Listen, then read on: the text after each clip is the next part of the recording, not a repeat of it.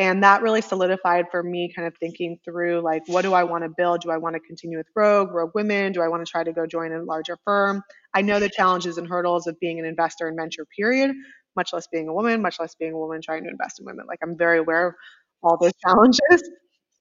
And so at the end of the day, there is a few things that I really thought about. Like, I'm just at a point in my life where if I'm going to do something every day, I want to really care about it. Like, I want it to be everything and anything, the only thing I want to do.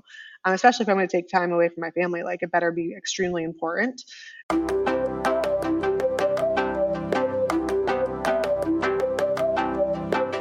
This is Found in the Rockies, a podcast about the startup ecosystem in the Rocky Mountain region, featuring the founders, funders, and contributors, and most importantly, the stories of what they're building. I'm Les Craig from Next Frontier Capital, and on today's episode, we have a fellow VC investor and a good friend of mine. I am so excited to welcome to Found in the Rockies, Caroline Lewis, who is the managing partner at the Rogue Women's Fund. Good morning, Caroline. Thank you so much for having me. I really appreciate it. Great to see you. Great to be on the show. I'm so excited to have you. And, you know, as a friend, we met probably like, it feels like a decade ago. It was like 6 or 7 years ago at Techstars. Yeah, yes, almost years ago. Yeah. But I mean, it feels like forever. And I got to say, you know, I have a lot of check-ins with, you know, VCs and stuff. You are one that I always look forward to because I know it's going to be a fun call. Well, I don't know. Hopefully that's a good thing. Yeah, no, I mean, it's so no pressure, but I think this is going to be a fun episode. I'm just saying it out of the gate. I get off on my like esoteric rants, which I got to reel in sometimes, but yeah. That's okay. This is Found in the Rockies. We love that. So feel free to let it go. Anyway, before we begin with just getting into the amazing work you're doing, I'd love for you to start and just kind of tell your background, tell your story. Where'd you grow up and what kind of led you on this path to venture? Yeah, I'll try to make it short, but I'll start from I grew up in upstate New York, Rochester, New York. Grew up on a farm, which I actually think is, anybody who grows up on a farm is pretty good because you just learn how to work. Like, you know. Yeah, it's rare that you see those skills nowadays. Yeah. But anyway, it was a horse farm. It was great. And then I went to school, Davidson College down in North Carolina. Most people only know about it, you know, Steph Curry went there. I was going to say it, but I'll let you say it. Yeah, my claim to fame is I went to a school that Steph Curry went to, right? By the way, my brother-in-law was a Davidson graduate. Amazing school. And my nephew is there right now. So that's awesome. Yeah, it's one of those places. It's super small, but when you know people who went there, it's pretty cool. Anyway, liberal arts school, everybody was either investment banker, doctor, lawyer when they graduated. So I thought, okay, I'll be a lawyer. Went to work in a law office. Well, first of all, I should say, just because, you know, given the episode, I did graduate early just so I could be a ski bum in Utah. For the remainder of my senior year, I was a ski bum in Utah, and I graduated early just so I could do that. I went back just for graduation. But anyway, I went and worked in a law office that summer studying for my LSATs and realized I had absolutely zero interest in being a lawyer. And so I had one of those first moments of like, I have no idea what I'm supposed to do with my life.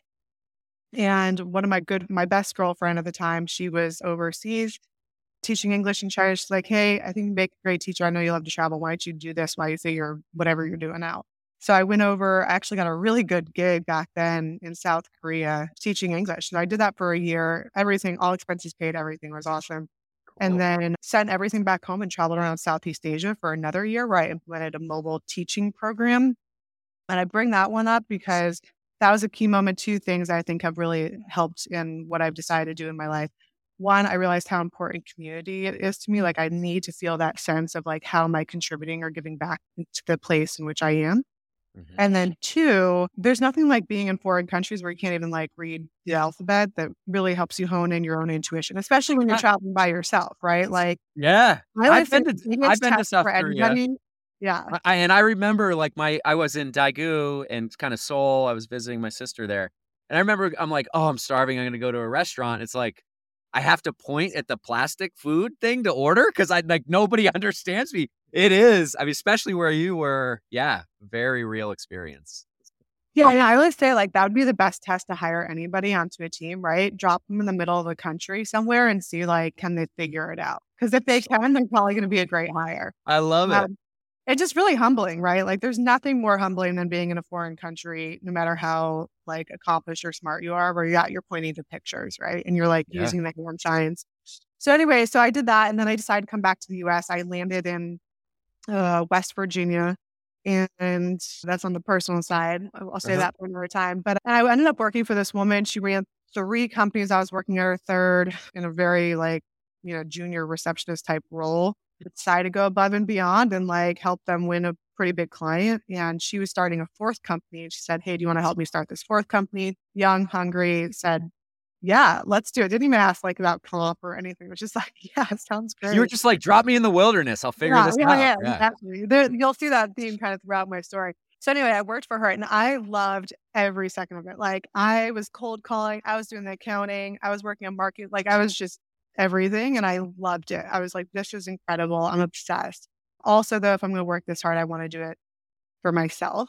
So so I did that for a little bit and then I wanted to get my MBA, start my own company. Ended up moving out to, of all places, Oregon. It was very random. Thought it was going to be 4 years. We ended up staying out here in the Oregon, Washington area, so Pacific Northwest now for, I think we're on like year 16. Wow. But anyway, I got my Portland MBA. State, right? You went to Portland State for your MBA? Great. So I got my MBA, started a company in the kind of e-commerce space, customization space. It was great. It was profitable, but just, wasn't like this high growth tech startup.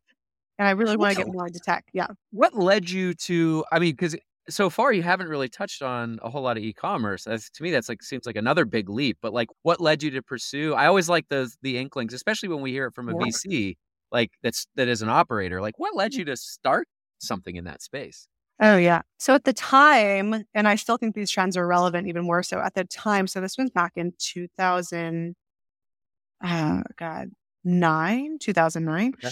And at the time, I was just recognizing that people really wanted that sense, individuals, consumers wanted that sense of customization of something unique, but also connected to like where they are. So that idea of like local, but also customized, but then also operationally, like you need to be able to make something at scale. And I think at the time was just like, it was more of like, how do you get directly to consumers? Like I'm not dealing with like the whole retail, all that stuff. So essentially what I built out was the ability where like each city, local designers would upload their kind of designs. And on the back end, I knew that they could be kind of scaled up with some minor customization. People would vote on their favorite one. So you kind of got like the user engagement and community. And then you also had a sense of how much was going to be ordered. Because with each vote, then people would say like whether or not they would buy it. Right. So you start to handle like demand planning a little bit better. And just I was looking for operational efficiency, but with that feeling of customization on local. And so that's kind of essentially the business I ran, was like you get to vote on your favorite designs and then you get to make some slight customizations to it. So it was like an e-commerce fashion type thing. Yeah, it's kind of like Etsy and Fiverr and kind of like a nice There's a lot of great hit, and I actually carry a lot of this forward. There's also a lot of things that were not highly scalable about it. You live and learn. You do. I ended up wrapping up that business and I wanted to go into tech. Hitachi Consulting was hiring. And so I went into them and ended up kind of just working from the ground up, right? Like I was a, UA, gross quality tester, like back in the day, like just like testing code. I also joke with people, like I was doing that at a time when Agile was like this new phenomenon. Where people like when it was like the new kids don't know anything other, It's like waterfall? Huh? What's that? That dates me for sure. So anyway, I spent quite a bit of time in the consulting space, management consulting, really focused on tech implementations, worked my way up the ranks on that one from the bottom all the way to the top, doing large implementations. Nike was a big client of mine at one point, and then, I drank the Kool-Aid. They recruited me to go in-house with them, and I said yes. And for really high achievers that live in Oregon, isn't there just like a gravity? Like, does the Death Star pull you in? Kind of. Maybe that's. Yeah. And then once you're in, like you don't leave. Like you just are in this like weird Nike bubble. It's crazy. The Nike Kool-Aid is delicious. It's very, they're very good at branding, as we all know, and really good at branding internally. But at the end of the day, they're just like any large corporation, right? I mean, they're not for global politics, lots of structure. It's like any large corporation, which I realize is not for me. So anyway, so I worked there for a little bit and ran a pretty large portfolio, global strategy and operations. So multiple teams across multiple countries, just landing some big work, Cool. which also relevant to my investing things. One of those things, like you invest in what you know, but if you know too much about a space, you hate investing in it. Nothing's good enough, right? It's like, oh, Right. I've seen You're this right. before. Because Yeah. every time I look at data projects, I'm like, because like, I mean, one of my multiple projects were landing in essentially like complete data re-engineering and implementation within Nike, but then other companies I worked for. So I just doubt all data projects, like all data companies. I'm like, hey, shitty data in and shitty data out. Like, I don't know. I Yeah. don't care what you're doing in between. And so much of it's anyway, human behavior. But so anyway, that was in Nike. And then ultimately I just was in my early 30s and I wanted to get back to startup life, which is definitely not like Nike, right? So Yep. I thought, okay, well, I'm not really sure how I'm going to get back there. I want to start my own company. I didn't have like a brilliant idea. So I thought, okay, I'll start angel investing, but I need to learn about investing. And I joined a couple of angel groups locally. And then I reached out to this guy, Tom Sperry, who ran Rogue Venture Partners or runs Rogue Venture Yep. Partners. There's only like total of 10 firms in Washington and Oregon in venture. And he runs Rogue Ventures. So I had met him when I was getting my MBA. We always stayed in touch. And then I reached out and was like, I will learn everything I can about investing from you. And it was really great because we met a few times and he essentially was like, what the hell are you doing? I would propose some investments. He's like, no, no, like, how are you going to get your return on that? Right. You're Again, like, thank goodness I have somebody investment. watching me over my Yeah. shoulder. Yeah. Well, I think what a lot of people would do when they first start investing, including angel investors, you end up investing. I always talk about this when I'm talking to, people who want to get interested in angel investing or just start, is like, it's good because you invest in what you like Yep. and generally what you know. But just because you like the business does not mean it's going to be a good investment, That's right? Like there's a good business and then there's a good investment, and what you're looking for is the magical combination of both. Yeah. Well, I find it too. It's almost more emotional. Like they're more emotional decisions, less quantitative. I mean, even like the qualitative assessment usually has like 99% emotion and like 1% like, oh yeah, there was a good pro forma financial model. It looked good. For It's sure. like, Yeah. Well, especially early stage investing, right? Like it's so much you have to invest in the people. We can get into a lot of things we learned. But anyway, so I learned a lot from him. And then in doing that, they were raising a fund 3. They had Rogue had a ton of success with funds 1 and 2, really early success too. And so Tom essentially was like, hey, do you want to come on board? And kind of, true to my nature, I was like, yeah, let's do it. Didn't even ask questions. nice. There's a theme. Yeah. Yeah. Anyway, so I jumped in with Rogue and it was awesome. And then they kicked off Fund 3 in that first year. And then Tom, how we got into Rogue Women was Tom had come back from a conference. This is, I think, right around the time that I probably met you. But Tom had come back from a conference and had learned just like how deplorable the numbers were when it came to investing in women. And he was really personally motivated. He's like, I want to do something in this space. He said, Caroline, take a look, like your strategy ops, like what does this space look like? Can we do something? So I spent about 6 months to a year to understand the landscape when it came to venture and investing. A lot of things hold true today still that were true 6 years ago, which is kind of a sad and still an opportunity. But, the numbers have ticked up a little bit, but in general, 92% of all decision makers in venture are Caucasian cis men. And I think 80% of them have all gone to the same exact schools.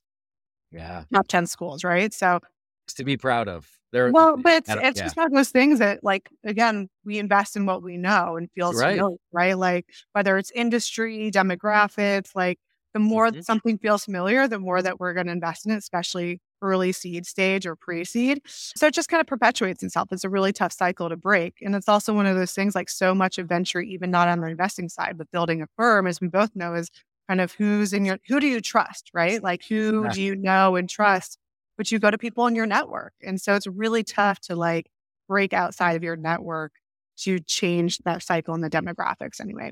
But, just like any sort of business opportunity, when we look at the macro stats around women, women make up 51% of the our demographic here in the US.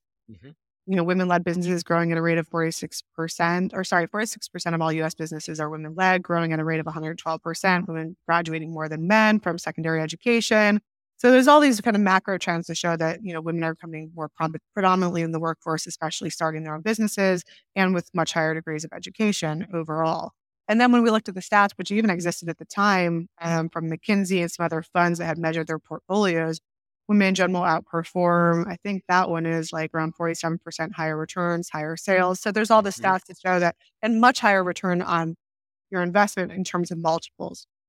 Or still lower valuation necessarily, like a company might be selling it less, which is a bummer, but from an investor standpoint, much higher multiples and much higher success rate, so lower failure rate, which in the world of venture and any sort of business, I was like, well, this is an opportunity to do the right thing, but also make a lot of money, right? Like if a ton of people are crowding one space like AI right now, you're like, well, it's really crowded. Valuation is going to go up. It's just too competitive, right? Exactly. But if you see a wide open space where you know the market, you're familiar with the market, and you can be a predominant player in the space, then why not go there? And there's alpha. Go to the alpha. Yeah. Right. So at that time, it was there was about 10 total firms that had an exclusive focus on investing in women. That's including some angel groups. And now Wait, again, how many? 10. 10 firms? Yeah. And I think we're up to 20 now. Okay. In all of the US, right? Well, we've doubled. That's good. Yeah. Imagine if there's only 20 firms focusing on AI right now, right? Like, yeah. And that's across the stack. That's an unbelievable statistic. I would have guessed 10 times that.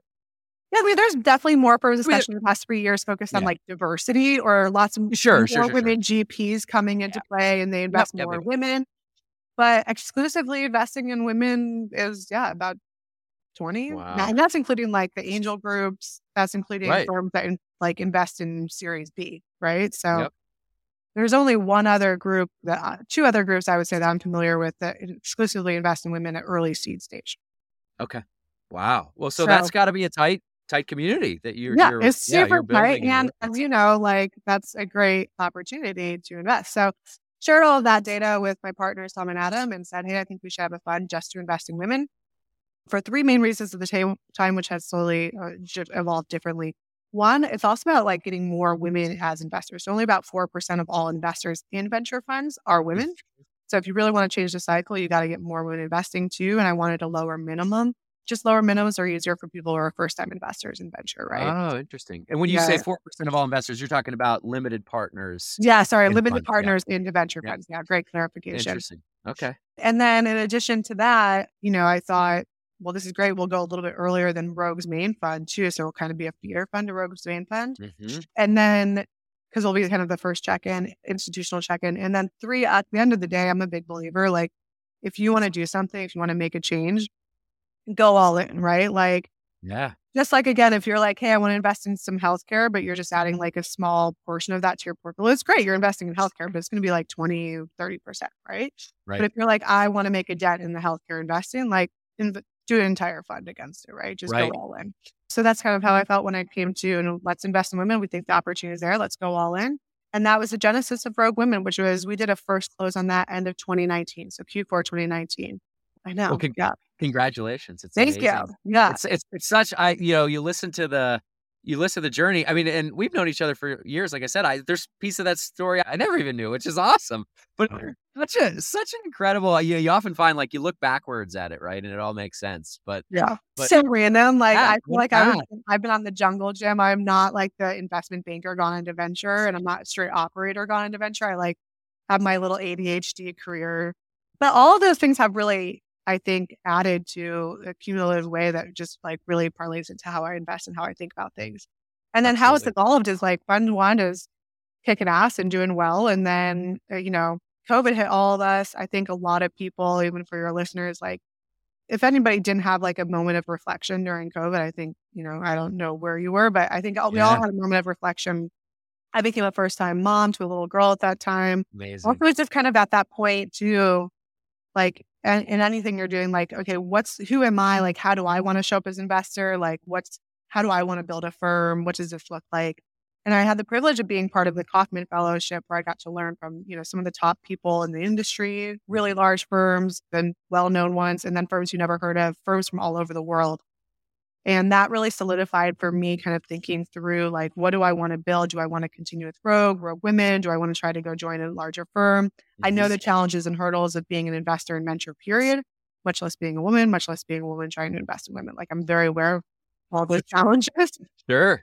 And so at the end of the day, there is a few things that I really thought about. Like, I'm just at a point in my life where if I'm going to do something every day, I want to really care about it. Like, I want it to be everything and anything. The only thing I want to do, especially if I'm going to take time away from my family, like it better be extremely important, both on a like monetary level, but also just I'm making an impact in this world. There's nothing like having your own children or somehow taking care of the next generation, whatever capacity that is, that really makes you think about what's the world that you're leaving them. So that's really shifted for me. And then of course, COVID, just recognizing that like, we only have like this world once, we only live once. So just do something you want to do. Like, I no longer want to work for someone else. Like, I want to build what I want to build. I want to invest in what I want to invest. I want to make a shit ton of money doing it. And I want to make more money for women around the world. Like, I want women to have more clarity and mission and purpose. I love it. Yeah. Like, it's very clear to me, like, I want women to have more power and equality in this world. I believe that comes from financial gains. And venture is one of those unique opportunities where you can significantly change people's lives, both on the investor side, the LP side, but also on the entrepreneur side. Like, that's right. Life-changing wealth that is the type that you can get into like political donations to start getting into decision-making roles, right? So, sure. Yeah. Amazing. So I became super clear what I want to do and told, shared with Tom and Adam, hey, I want to build Rogue Women as a separate institutionally backed global investment firm. Like, that's what I want to go for. And I want you guys to be my partners. And so they said, all right, we're all in to support you. And so with Fund 2, that's really what we're building towards, and, take steps to get there, as with your own firm. But really excited about what we're building. And then starting to think about how to build a firm differently too, right? Like, oh, interesting. Yeah. I want to peel that back before we do though. And I also want to talk a lot more about, what you're doing, the types of amazing women founders you're working with. But you're actually, before we go there, you are actually the first VC we've had on the podcast from the Pacific Northwest. How about that? Okay. Yeah, that's so I would love just let's do a couple minutes and just talk about, because you mentioned a little bit about some of the angel groups in the seed capital in Oregon and Washington, how there's not a ton of it there, but like maybe just talk about the ecosystem there, because we often hear it's kind of a connected, there's connective tissue between Oregon and Seattle, and just tell us a little bit about the ecosystem and your take on it. Yeah, so I think probably similar to what you guys have experienced in your area, we call it the flyover states, right? Where you have the gravity in the Bay Area and people, fly to kind of enjoy their lives in the Oregon, Washington, Pacific Northwest area. It's absolutely gorgeous here. But what we've seen, especially up in Seattle with Amazon and Microsoft's, some big hubs there, is a lot of great talent, especially because they've been there for a while, has started to really peel out, build amazing companies. So we have some OG firms like Madrona up in Seattle. And then Oregon Venture Fund, Rogue Venture Partners, Portland Seed Fund, all in Oregon. Mm-hmm. They started all around the same time back in 2007, 2008 timeframe. Mm-hmm. And they kind of came out of angel groups and then morphed into funds, especially Oregon Venture Fund, which still operates more like an angel group, but has a solid fund behind it. Yep. And then Elevate Capital and Cascade are two additional funds in Oregon. There's some, and then Women's Venture Fund, which invests later stage, but that's kind of the sprinkling of funds in Oregon. Mm-hmm. And then in Washington with Madrona, we've seen, Pioneer Square Labs peel out. Shout out to Acquired, podcast, because if people don't like, that's awesome too. It's just the history of like how companies get acquired. And then some really great angel groups up there too. Some focus on environmental. AOA is up there. And then we've seen Flying Fish develop out of that, and some other really great kind of smaller funds peel out. Ignition Capital, and then the folks built Fuse out of Ignition. So we've been seeing kind of that, I would say, kind of the original firms that started, kind of matured and grew up, invest in later stage rounds like Madrona. They still do seed, but they also invest in later stage rounds. And then from that, people who were at those firms or graduated from investment from those companies and then sold those companies and then coming back in the ecosystem have built smaller, newer firms that are also growing. So I would really say quite developed, quite established ecosystem. Yeah, I mean, compared to the Bay, no. Well, yeah. Well, what is? Yeah. Compared to a lot of places, like it's definitely quite, when you combine both of them, I think there's quite a few options.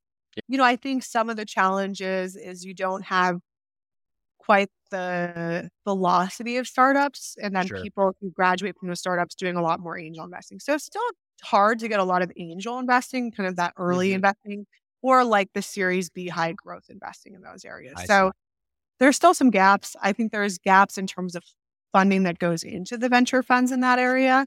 But I think it's evolving and growing. And I think it's a really awesome ecosystem. I mean, obviously I'm, close to the ecosystem, so I think it's great. But I think what's a great opportunity, and this is how I feel in general about any places outside like the Bay in New York, even a little bit of Austin, is you find founders that because capital is not as readily available as some of those other places, they just have more hustle, more grit, right? Like there's a lot to be said where, the restraint of capital can be limiting, but it also can be really creativity driven in terms of like, you can't afford just to buy your market. You have to iterate. You have to figure out what actually sells. Otherwise you die. And I think that builds a much more resilient company, which from an investor standpoint, I think is a great opportunity. When you can invest in a resilient company and help get them to that point, they're so much more capital efficient. And by the time that they're hitting kind of like their Series A or that next growth period, they're actually like, they got something real that they're selling, right? Yeah, the capital efficient growth is in your DNA from the beginning, and it gets you to those growthier milestones. Like it's just so much better going forward, right? And just a founder, like, we are in the business of investing in people, right? I mean, you have invested a little bit later stage than I do, but when pre-seed, early seed stage investing, like that's, so many things change about the product, the market, what you're doing, right? So you really got to invest in people that just can have that magic, right? And resiliency. And so that's something I think when you look at the Pacific Northwest market, when you look at your market, when you look at these kind of flyover areas, you really see that. And I think it makes a much more resilient portfolio overall.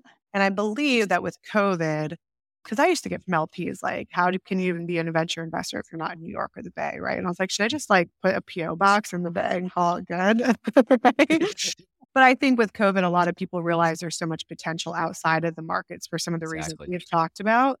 And I think that we're seeing that grow even more in the Pacific Northwest. And I think overall, just the landscape of the US and where you can invest and how you can invest with people being remote first is going to it's going to shake up the idea of like investing only locally. So we'll see how that materializes over time. Yeah. Well, and I think about Oregon as a place. I did a family road trip. We did the Oregon coast a couple years ago, and like talk about an amazing place to live. Like, yeah, like granted, I found Montana first, but still, I mean, it's a close second, I would say. I mean, I agree. Montana is absolutely breathtaking as well. And if you are a person, like I believe you are, that loves all the outdoor activities, man, it's fun to be in the Pacific Northwest or in Montana. Right? It's a playground. Awesome. So you heard it here on Found in the Rockies, a great place to start a company with a great ecosystem. Think Oregon maybe if you're thinking about it. Yeah, absolutely. Oregon, Washington. I mean, a shout out to Idaho, Montana, and all the other. It's a good place to set up a company in the Pacific Northwest and the Western Hemisphere. It's awesome out here. Yeah, you don't have to be in California anymore. Yep. All right, it's out. The word is out. Yeah. Let's talk about Rogue, the Rogue Women's Fund.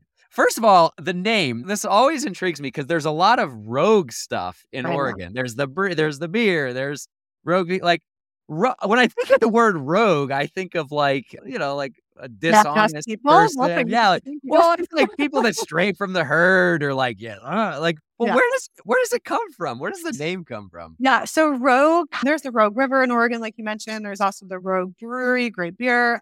Actually, Tom Sperry, the managing partner of Rogue Venture Partners, knows the owner of Rogue Brewery. They're pretty close, and I think they were hanging out, and Tom mentioned he was going to build Rogue, and they talked, and he's like, very different industries, right? And so I think that was kind of a little bit of the inspiration, but it also ties to the fact that, especially the nature of anything that we do and how I kind of live my life, but also in what we want to invest in is the rogue entrepreneur, the person who's not doing the same thing that everybody else is doing, right? Yeah. So it was very fitting. And then even more so when we developed Rogue Women, it was like, rogue. That's who I want to invest in, is a rogue woman, like the person who's not just following the playbook. Like I'm not that person, and I want to invest in other women who are just not, they're pushing the boundaries, right? That's awesome. It's so fitting. Like it all fits super well. Yeah. And you said there's a river. I didn't realize that. That's probably where Rogue Brewing comes from the river. Is that right? I can't quite, I don't know that Yeah. before, but yeah, the Rogue is actually a great river to run.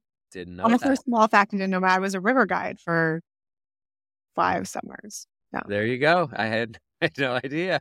So I can also take you down some class 3 and class 4 rapids too. I would trust you, but I don't know if you would want me in the boat, because you got to save each other, right? Commercial trips. I had to handle the bachelor parties where I literally made people wear helmets on their head even though they were in a war boat, because I was like, you are too intoxicated that if you fall out, you need to at least have your life jacket and a helmet on, because. Well, it's funny. I mean, I knew you played Division I field hockey. I knew that, but I didn't realize you were. I mean, this is even more paramount of probably athletic ability and Well, it was because when you're a Division I hockey player or a Division I player, you have to, if your season's in the fall, you have to go back a lot earlier than you. So it's really difficult to get internships because you have to be back early. And I also wanted to keep my physical health up for preseason, which is brutal, especially in North Carolina. So I had gone raft guiding as a little girl and went out and did the Colorado and Green Rivers during the summer as a raft guide during the college years. You so embody Rogue in so many different ways, Caroline. I'm sorry. I got to say it. I love it. Tell us about the fund and tell us about some of the amazing founders you've backed. Yeah. So I'll go with kind of the evolution of where we are with Fund 2. So a few different elements. So Fund 2, we're going, $30 million firm. We have much higher ambitious plans for subsequent funds after this. Some great institutional partners already invested, so really happy about that. And true to our mission from Fund 1, we are dedicated that over 50% of our investors identify as women. And in Fund 1, that was, I think, around 65%. Right now, we're between 50 and 70% for Fund 2. And there's a lot of different ways in which we kind of address that and tackle that. So I'm really proud of that element. And then for Fund 2, our thesis has pretty much stayed true to Fund 1, just some, we all live and learn a little bit from when we invest. And so with Fund 2, really focused on B2B SaaS and enterprise tech companies, early seed stage. So that company that, first or second iteration of tech is built out, ideally making some revenue in lieu of revenue, much higher kind of usage or kind of line of sight to what that revenue looks like. And I would say at that stage, as you know, it's sometimes we're the first institutional check-in, sometimes maybe the second one. Lots of times we're partnering with other smaller funds or angel rounds, companies raising anywhere 500 up to 3 million. So that's what we're focused on right now. Those are our core investments. And then we also important stage and gap to fill in the industry, period. And I feel like a lot of firms, first time kind of emerging managers, you start there, right?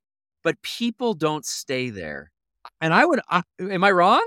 No, you're right. People don't. And it's sometimes it's a little frustrating to me because it's like there's great people in that space, but then they raise a fund, it's too big, they can't do that anymore.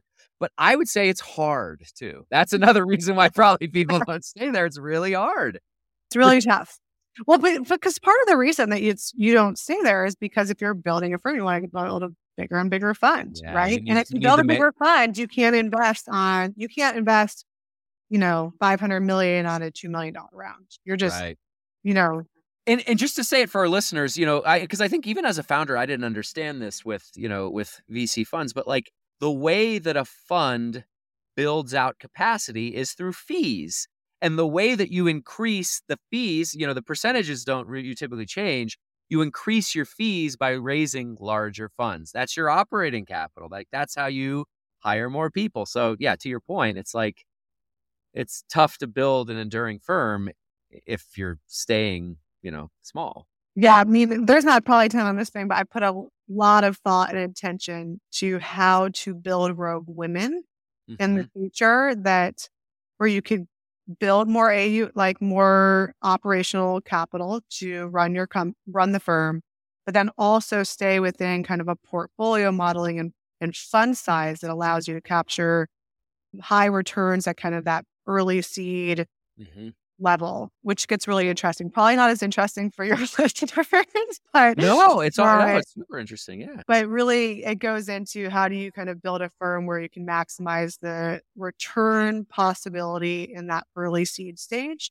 but then also build a firm that you can actually grow too. So it's Grow, very grow. challenging without necessarily growing the specific fund size. Sure. Yep. Is this what you alluded to a little bit earlier in the episode about how you're starting to think about new ways to build a firm? Is this it? Is this kind of I mean, some of that, Right. which is, it's pretty like basic, but in the world of venture, as you know, it's surprisingly not basic. So most venture firms don't have HR departments, right? They're not like following best practices. Like best practices are the companies they invest in, right? But Yeah.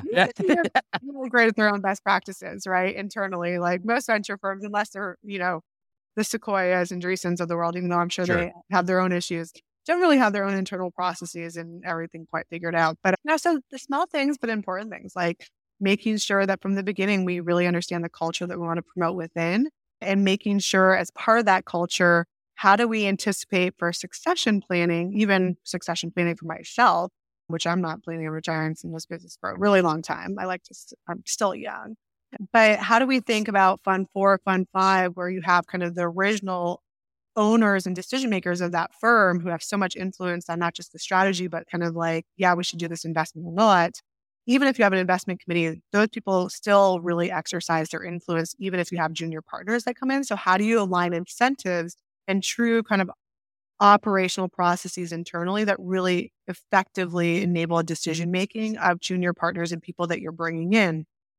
Really importantly, to make sure that aligned incentives as people kind of evolve out so that the strength of your firm and the strength of the decision making really is withheld even as kind of the founding partners start to have less influence or day to day. Anyway, and then just things like, full paid parental leave and other aspects, right? Which I think a lot of venture firms don't necessarily think about. And then on the founder side, when I was thinking about just like how I want to build a really great company, I'm building a great firm. And just as you want to reward the people that you rely on for success with equity in your company, when I thought about that, inspired by Kindred Ventures out of the UK, by the way, to do this, was sharing a portion of GP carry with every founder that we invest in. So that's sharing a portion of the upside of our fund with every founder that we invest in. And then for our core investments, those founders essentially building out how can I mitigate, especially the stage that we invest in, how can I mitigate the mental, emotional, financial, familial burden that every founder feels, but I feel can even be more stressful for women founders or minority founders. And so out of our management fee, which as you know is not a ton, but out of our management fee, we pay for executive coaching for the founder, personal financial coaching. So how do they get their own personal finances aligned? And then also small family stipends as well. I mean, I love the attention to detail on the things that matter, right? No, I'm serious because so often, when in businesses that, I mean, sadly, I feel like a lot of the venture industry has become quite transactional. And what happens when you become transactional is you lose track of the important things that matter, like the people, right? Well, it goes back to like when I thought about the most important thing, right? And we all know everybody says venture, it's a relationship business, right? On getting in, new investors into a fund, finding great businesses to invest in, sharing deal flow with other great investors, right? And bringing them in. And if you don't have that personal people side, it's also something when I was doing my own personal reflection, right? Like every founder, we encourage to think about like, what's your secret sauce with your company, but also what's your secret sauce with you? And when I thought about, listen, I don't have a fund size that can, support a studio, right? So I might be able to help with some connections on hiring or sales, but like I thought about what is it that's my secret sauce? And it's always been the human connection, right? I know my founders' kids' names. My founders have received gifts for their children on their birthdays or during certain times. And I feel very deeply and personally concerned about how is that person doing as a whole person. Because I know that if you are building anything, you've got to be doing well as a whole person or feel like you have someone to talk to about that in order to make sure that whatever you're building is also doing well, right? So especially in these early stages. And I, in the world of venture, people always say like, what's your unique proprietary deal flow, all that stuff. And I'm very honest with potential LPs that what I'm building takes a long time, but it's the people side. It's the true caring and investment in people in multiple ways, practically with some of the things I just talked about, but then also the intangible ways, both with other investors, with founders, and then continuing to show up in that way. And then eventually that people know and they feel that and they hear about it. And that's what really kind of pays off and, wins you the deals or gets people coming back. So yeah, it's something I care deeply about. It's really not that novel. Like we expect our companies to do it, but yet in the world of venture, that has not been done before. Yeah.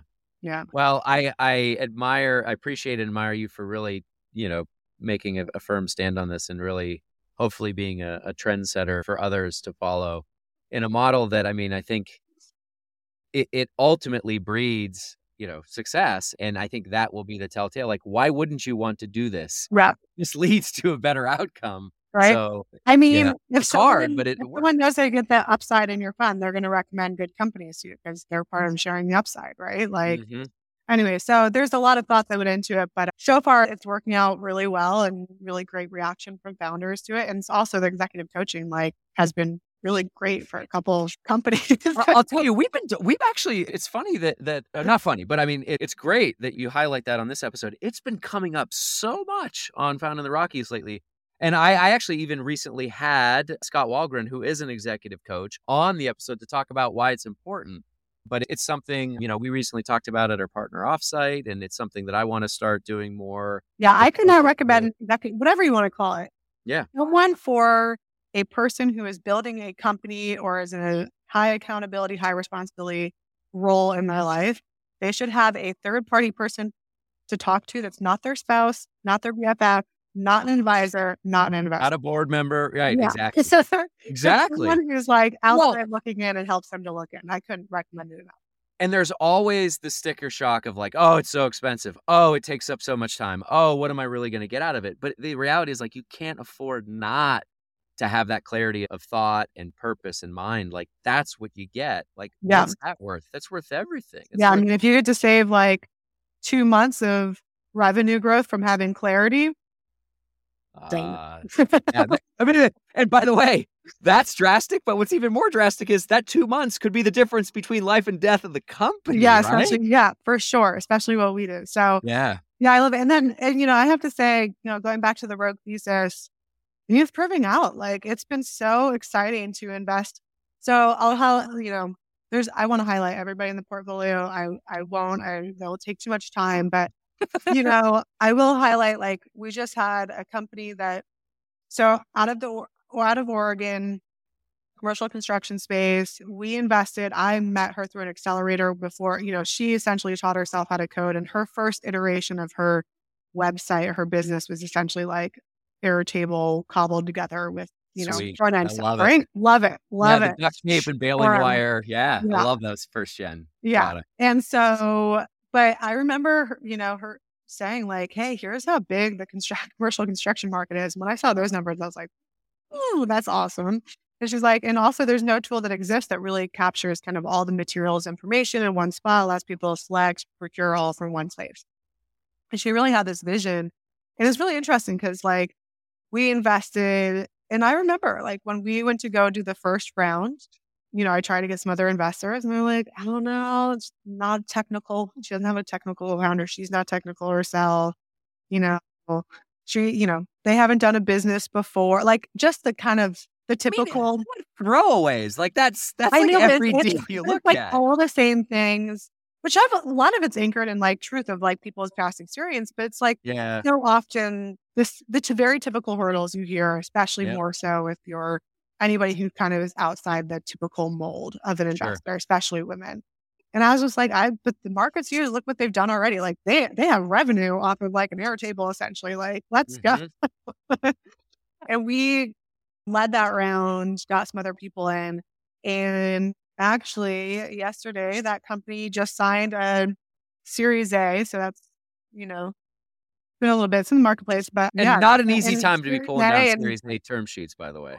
Yeah, and I think it's going to be on the investment, maybe a 12x markup. But wow, from when we came in, right? But still, yeah.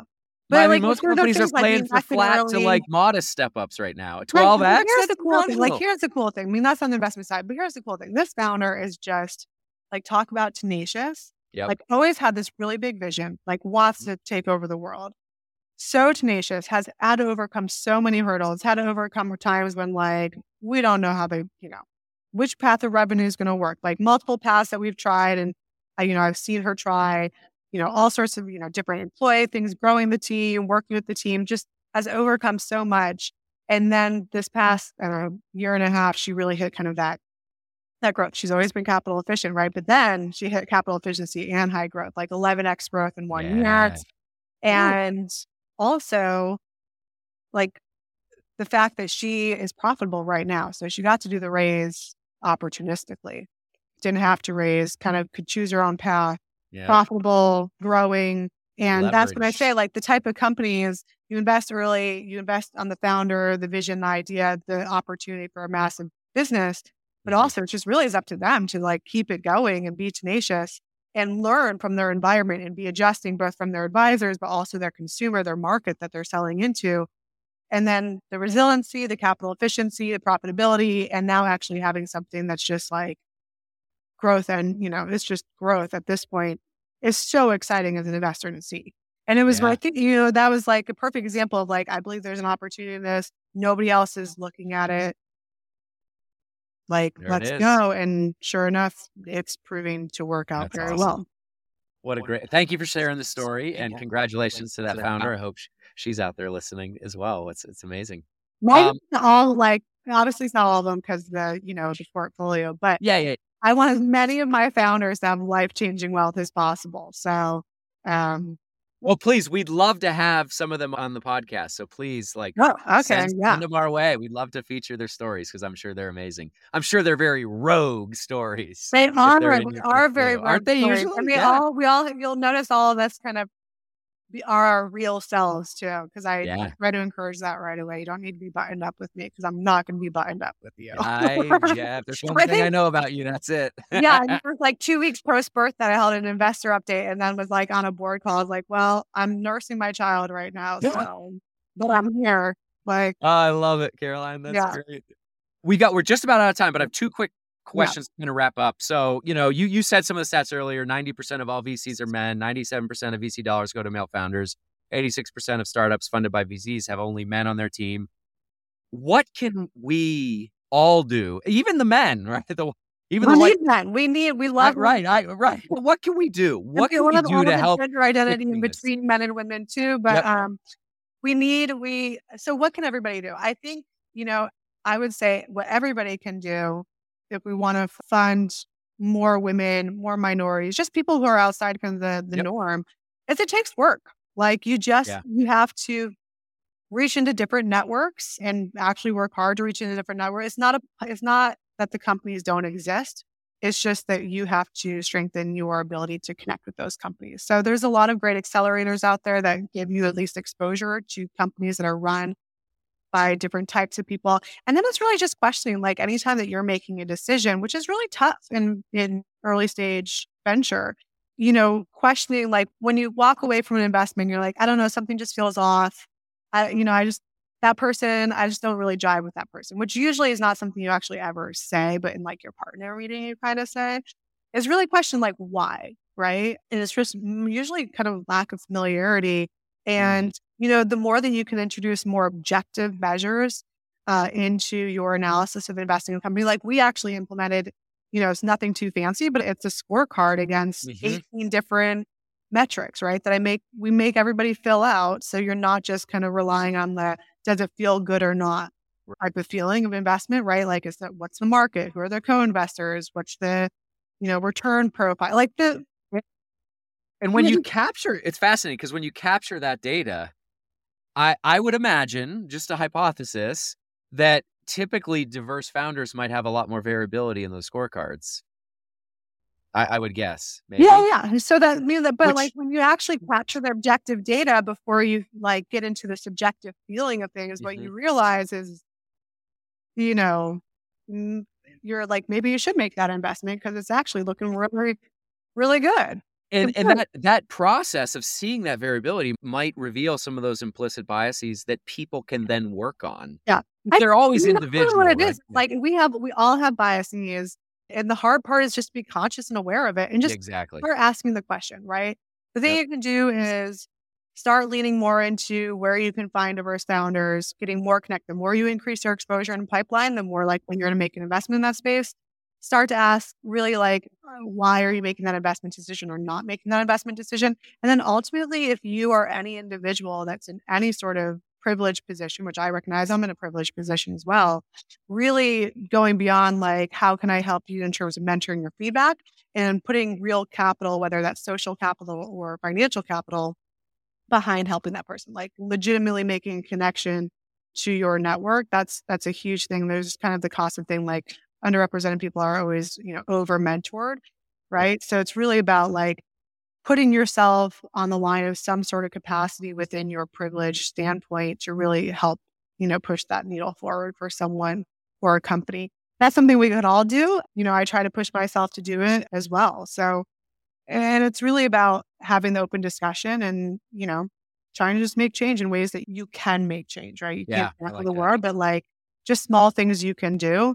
And usually it starts with just objectively looking at what you are at right now, right? Like if you look at your portfolio, if you look at your pipeline and only 5% are women founders, what do you expect on the other end, right? Yeah. That pipeline. Yeah, exactly. Right. So Great advice, and definitely something we all need to focus and continue to work on for sure. Yeah. Last question. I always like to, kind of go a little bit personal. I know, and you alluded to this a little bit already of nursing on a board call. Yeah. I know you just welcomed another beautiful life into the world quite recently. Yeah. As a VC and a mom, like any advice that you have for other women that are aspiring to kind of to do it all and balance it all, either as investors or founders and being moms? Yeah. I like to think that we live in a world where, you could ask the same thing of men and women. The reality is like, we don't live in that world, right? Where, women, if they have their children, are going to take a little bit more, unfortunately, of some of that responsibility, especially those first years, not necessarily given, but most likely. And, I have found for myself that obviously key things, having an amazing partner. So if you are a partner of a person who is giving birth, you should take on as much responsibility as you possibly. You should never ask, where's the diaper bag or what goes in it? You should know it. You should know the schedule.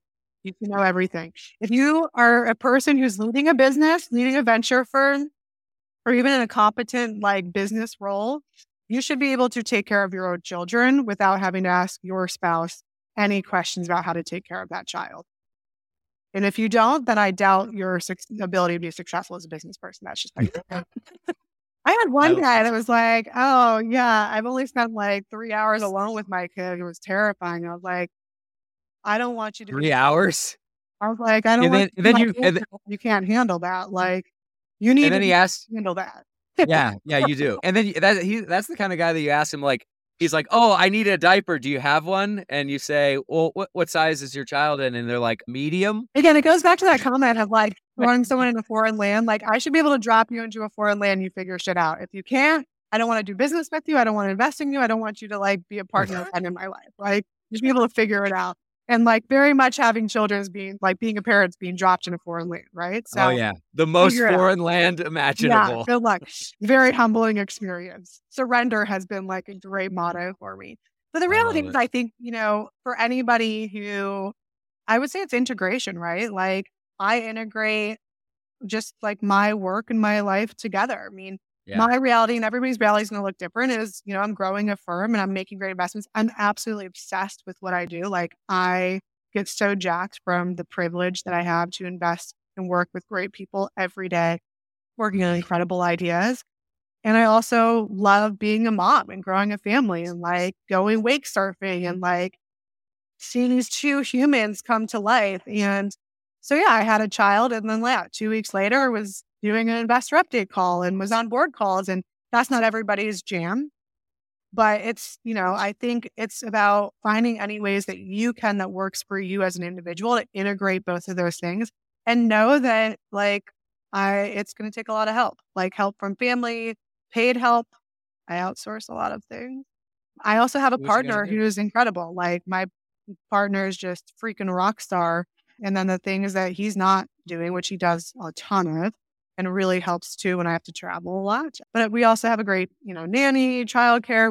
We have a great support system, and I try to make a living that can support that as well. And, be forgiving. Like there's times when, I got to say no to something at work, and there's times I got to say no to something on the family side. Yeah, and as much as I kind of integrate it, at the end of the day, I think it's really important that whatever people are building, whether it's within their business or on their personal side, that again, we only get this one life. And like, if you're going to do something every day, you better fucking love it. Right. So you better be putting all of yourself into it.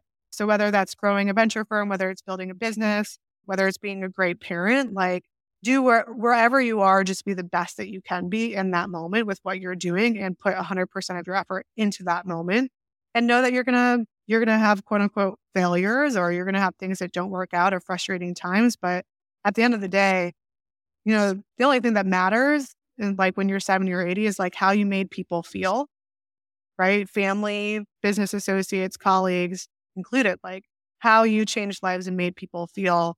That's what people remember. People will not remember like how much money you made, how much people will remember that. So at the end of the day, just like be human, be honest with yourself, treat yourself well, and treat those around you really well. And, that includes your family too. So don't forget about your family when you're building a company. They're just as important. Wow. I mean, what else can we say? That's it. We're done with this episode. See, this is where we're going to go on. By the way, it wouldn't be a call with Caroline without, I was wondering when the F-bomb was going to drop. No, I'm teasing you. I'm teasing you. I do that. I've done that a few times. I'm totally teasing you. I love it because you said it. You better fucking love it. And I love it. That was a good use. It was perfect use. And we're allowed on Found in the Rockies. That was good. Yeah. Well, it's so much fun. And I'm so grateful for you having me on the show, but just really having met you. You guys are, I got to meet you and your partner when you guys were, I think, on Fund 1. Yeah, that's right. Fund 2. We just had raised Fund 2. Yeah. Okay. And you guys were building, and it's just, I remember, you meet people like at conferences and stuff, and, but there's some people that you're like, oh, I like want to be friends with that. Like, I like those people. They're real. Like, I want to do business with them. I want to be friends with them. Like, they're going somewhere. They're smart. They get shit done. And like, I want to be in their realm. I remember that always about you guys. I was like, they're going to build an awesome firm. They are and will be great investors. And I want to be in their sphere of influence. So, well, thank you for that. And it's mutual, you know that. But I just want to also just thank you for being on the episode today. An incredible story, and amazing work that you're doing, truly amazing work and meaningful work in this mission that you're on. So I hope that you've inspired other listeners today, other VCs out there to get on this course with you. And if there's one way to summarize today, I mean, you're rogue. I mean, there's nothing else to say but that. And just to conclude, Caroline, why don't you just tell our listeners where they can find more about you and the Rogue Women's Fund online? Yeah, you can. I'm on LinkedIn. That's probably where a lot of my most of my posts are. Twitter, but I'm not very good about it. And then, of course, you can always email at caroline@roguevp.com. We also have our roguewomen.com website up. It's not that great. We'll work on it, but just trying to be a really good investor first. That's important, and you're doing it. So thank you. All right. Well, have a good one. Thank you so much.